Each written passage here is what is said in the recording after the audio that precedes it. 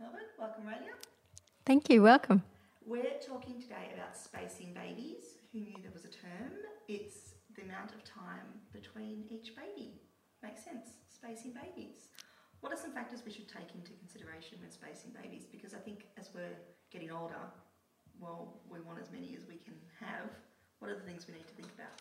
So, look, I think you bring up an excellent point, as many as we can have. So, it's something I do see in my practice that, especially amongst couples who've struggled to conceive, that they often can't have as many babies as they'd ideally like. And playing the game cleverly and being proactive and having a think from the outset as to how many children you might like can help us try and make a plan together so that we can try and make that a reality. When we're younger, especially if we conceive easily, sometimes we feel that, it might be nice to have some time between kids. I think that's, really reasonable. I mean, firstly, it's really nice to spend that one-on-one time with your baby and bonding and feeding and just enjoying their development and interactions as a family is so special, and you never really get that time again. Actually, if you have more than one, you never get that time again with your others. I mean, you only ever get that with your first, because by the time you're having number two, There's no more one-on-one. there's no chilling out on the couch when pregnant either. No, But look, it is a having a big interval between kids. So sometimes there has to be a compromise. I always say, if you're over 38, don't wait. Yes, okay. Because once you've had one, if you wait 3 or 4 years, There's no more. there might not be. And so you say don't wait, so you have the baby, then how long after you've had a baby? I usually recommend, especially if couples have struggled to have their first baby, that I need to see them about a year after they've given birth, Okay, at the latest. at the latest. Yeah. So you could see them earlier. Yeah. But look, usually fertility treatment wouldn't start again until they'd weaned, so until they'd stopped breastfeeding. Now, not everyone breastfeeds, but it is ideal. So, a lot of people do try very hard to breastfeed, and not to say anything negative about women who can't breastfeed. Not everyone can. But if you are feeding, Yeah, there are strong advantages. So not just nutritional, but also bonding and allergy prevention and things like that. So feeding is really important, and certainly you wouldn't necessarily want to cut that shorter than 6 months. But there are some women who might decide to put some embryos in the freezer if they didn't have some already. And if they were planning to delay having a child. And there's also reasons why couples delay having another child. I mean, sometimes there's issues like postnatal depression. Sometimes there are financial pressures and needing to return to work. There's a whole variety of different pressures. Sometimes people think they're happy with one and then change their mind and decide that they'd like another. So, look, there's lots of reasons. And at the end of the day, couples have to do what's right for them. There are sometimes medical reasons why you need to delay. Like, for example, I generally would recommend, if you've had a caesarean birth, that you need to allow time for your wounds to heal optimally before going through another pregnancy, at least 6 months. so it's at least 6 months for cesarean. Yeah, especially some people say 12 months if you desire a normal birth, if possible, with your next child. Are there any advantages in having the vaginal birth after cesarean? Well, look, there are. It's like anything. There are pros and cons of lots of different things. So the advantages of VBAC, or vaginal birth after caesarean, are that the recovery can be less rather than an abdominal operation. A VBAC is a birth through the natural birth canal, and that can be an easier recovery. The caveat for that is it's an easier recovery if you don't have major pelvic floor trauma, because that can make it not such an easy recovery. But if you have a normal birth of a normal sized baby and you don't have terrible pelvic floor trauma, it can be a much easier recovery, and that can help with, kind of lots of things. It can help with looking after a child, your ability to be mobile. And go through it again. Yeah, and also, things like breastfeeding, the milk might come in easier if you don't have such a kind of so much demands on your body in terms of recovering from a cesarean. The disadvantages of VBAC are obviously it might fail, so you might have the worst of both worlds, which is a labour and a cesarean, which means, and in that context, the cesarean is riskier than an elective cesarean. Yes, It comes an emergency. And so things like having heavy bleeding or postpartum hemorrhage, as it's called, is higher. And risks of things like needing a blood transfusion are higher. I mean, the disadvantage of a VBAC is that you may be at risk of rupture of your cesarean scar, and that can be catastrophic for both mum and baby, and sometimes requires hysterectomy. But, I mean, the risk of that is very, very low. And in terms of how we manage VBAC from an obstetric point of view, I mean, I always say I'm a retired obstetrician because now I function mainly as a fertility specialist, and I don't deliver babies anymore because I would not be able to deliver all the babies that I make. But I've got a wonderful network of obstetricians that I refer to, and also lots of my patients decide to have their care in the Australian public health system, which is excellent. But in terms of, obstetric management of VBAC, certainly you wouldn't be inducing labour on someone with a scar in their uterus. Certainly you wouldn't let them go to post dates, so too much overdue. And certainly in terms of advising women whether it's a good idea or not, you'd be mindful of how big their baby is likely to be, although that can be overestimated and underestimated on ultrasound. Ultrasound's not perfect at estimating baby size, but it's together with clinical examination, you can have an idea. So, these things can be used to kind of try and more personalise a risk. And at the end of the day, it has to be a woman's choice. And we support, within the boundaries of, what is a safe thing to do, we should support women's choice around birth, which is, after all, in many cases, a natural process. I guess the reason for cesarean in the first place, something to think about as well, because that might help prognosticate a little bit as to how likely a woman is to be successful. Like, for example, if she had an obstructed labour with a very normal sized baby in a normal position, then that's probably something that might indicate that she may not have success with VBAC. Whereas if she had a cesarean for something like a breech presentation and it was elective, or if she had a placenta in the wrong spot and for that reason, vaginal birth wasn't considered a good idea because of the bleeding risk, those things don't really prognosticate badly on the chance of having a normal birth subsequently. I guess the other thing to think about is how many children she'd like to have, because the more cesareans you have, the riskier the next pregnancy.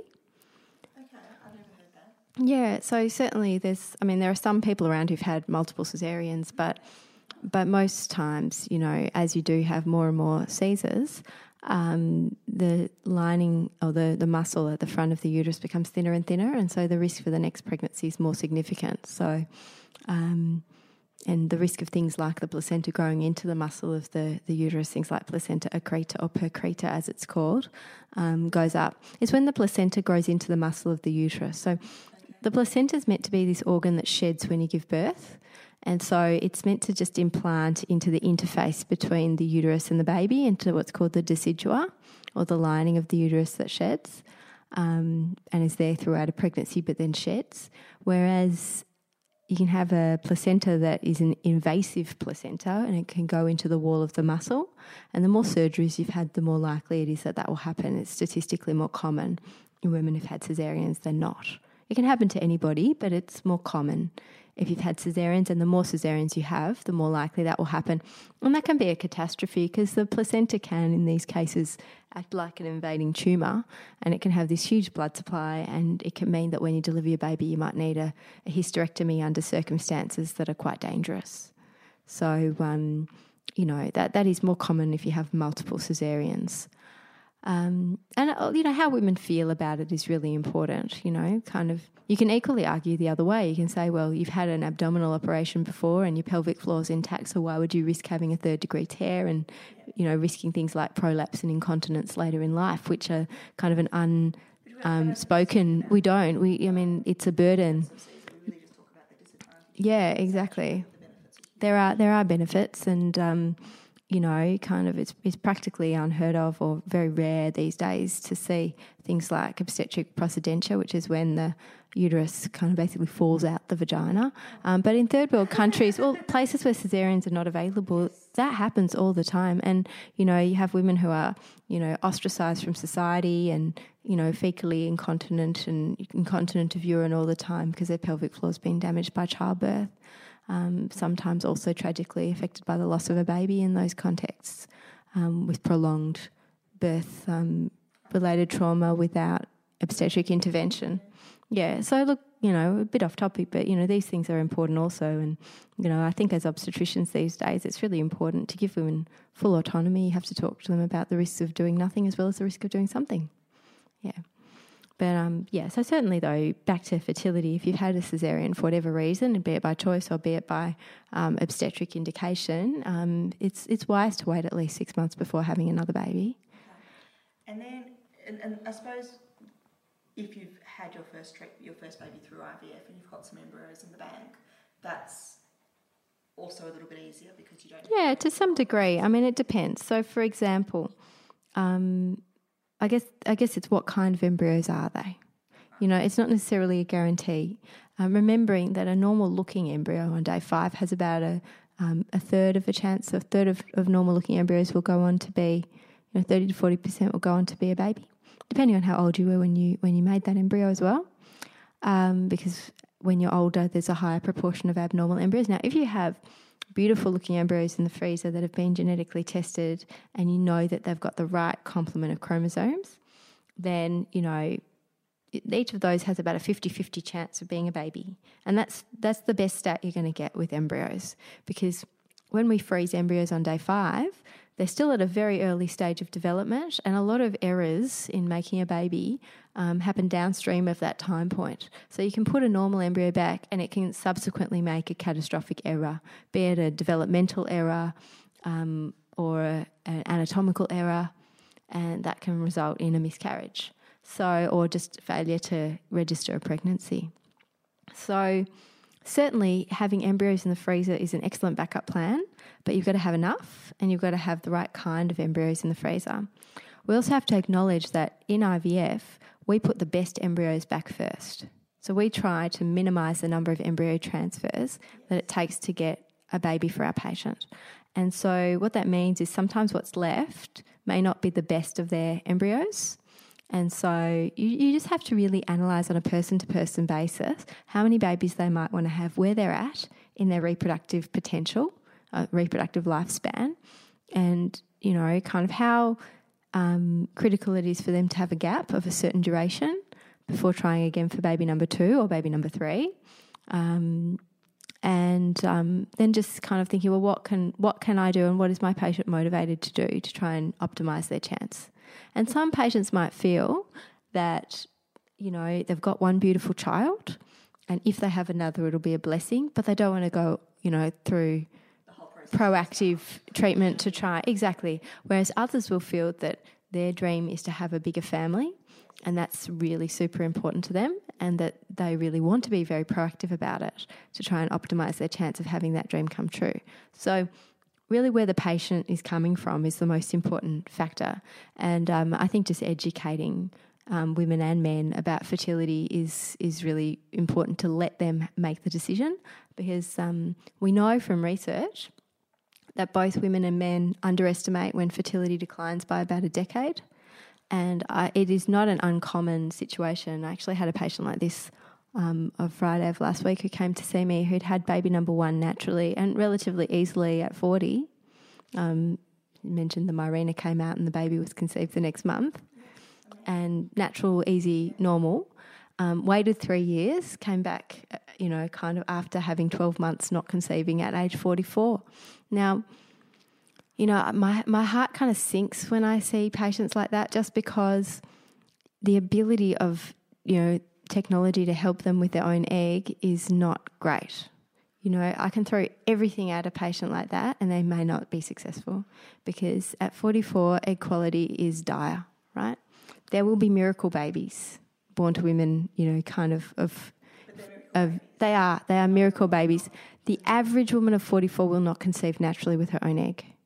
So it is like anything, fertility is, it ranges broadly within our society. Some people are more fertile than others, and some people are more fertile at an older age than others. But you can't assume that you're going to be like the needle in the haystack. You can't assume you're going to be the outlier. Most people are more normal, and most women at 44 won't have a baby with their own egg. So, certainly there are factors that influence it. So one factor is how many eggs they can make in one go, because IVF really is an advantage to women at an older age because we can procure more than one egg in a month. Under natural circumstances, there'll only be one egg in the month released, and it's either going to be the egg that just has the golden run and just makes no mistakes and makes a baby, or not. And the thing is that, over 40, 9 out of 10 eggs for most women are going to be no good. Right. Yep. So that's unfortunately a harsh reality, but it is a reality. 35, it gets harder. Yeah. 40, it's a whole other level. It's an uphill battle. And so, we know from Australian IVF statistics that if you're over 44 and you go through an IVF cycle, a fresh IVF embryo transfer, your chance of taking home a baby from that fresh IVF transfer is 1 in 100.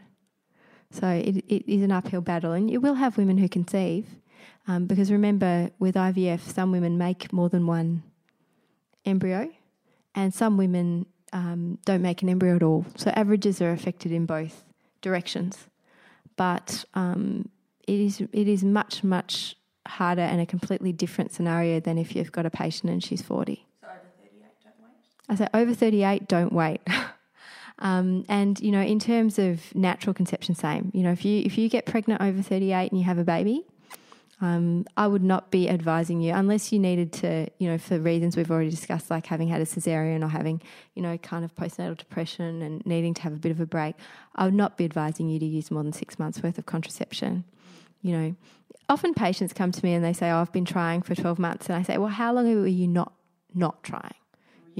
Because actively trying. For 12 months, but non-actively trying for yeah. Well, sometimes patients come and they've, kind of not used contraception for several years, but they've been trying to hit kind of the nail on the head, by ovulating, having intercourse around ovulation for, a year or something like that. So it's important to ask the background question. Other people are very literal and they're 100% on, kind of accurate on face value. So... but look, I would say that, also when to seek help is important, because sometimes, and this is not an uncommon scenario, people have their first baby naturally and then struggle to have another. And that's what's called secondary infertility. And often it's to do with age, but sometimes it's to do with something reversible. And sometimes it's what I call special combination factor, that there are a few different things. The other thing is male sperm quality deteriorates with age. So you might have been able to conceive with a guy's sperm when it wasn't so great, when your eggs were better. But now that with both factors, it might tip the balance. So, and we can work on that a little bit with lifestyle change and antioxidant therapy and, other strategies to, improve a male's general health. So, I would say if you're over 35 and it's been 6 months, even if you've had a baby before, get checked out, because time is the most precious asset. And, if you wait, it can be too late. Thank you for joining us for this week's episode of Knocked Up, the podcast about getting pregnant. For more information about Raelia, Women's Health Melbourne, and how to get pregnant, please visit womenshealthmelbourne.com.au or find us on the socials under Women's Health Melbourne, or you can send an email with any future episode requests to podcasts@womenshealthmelbourne.com.au. See you next week.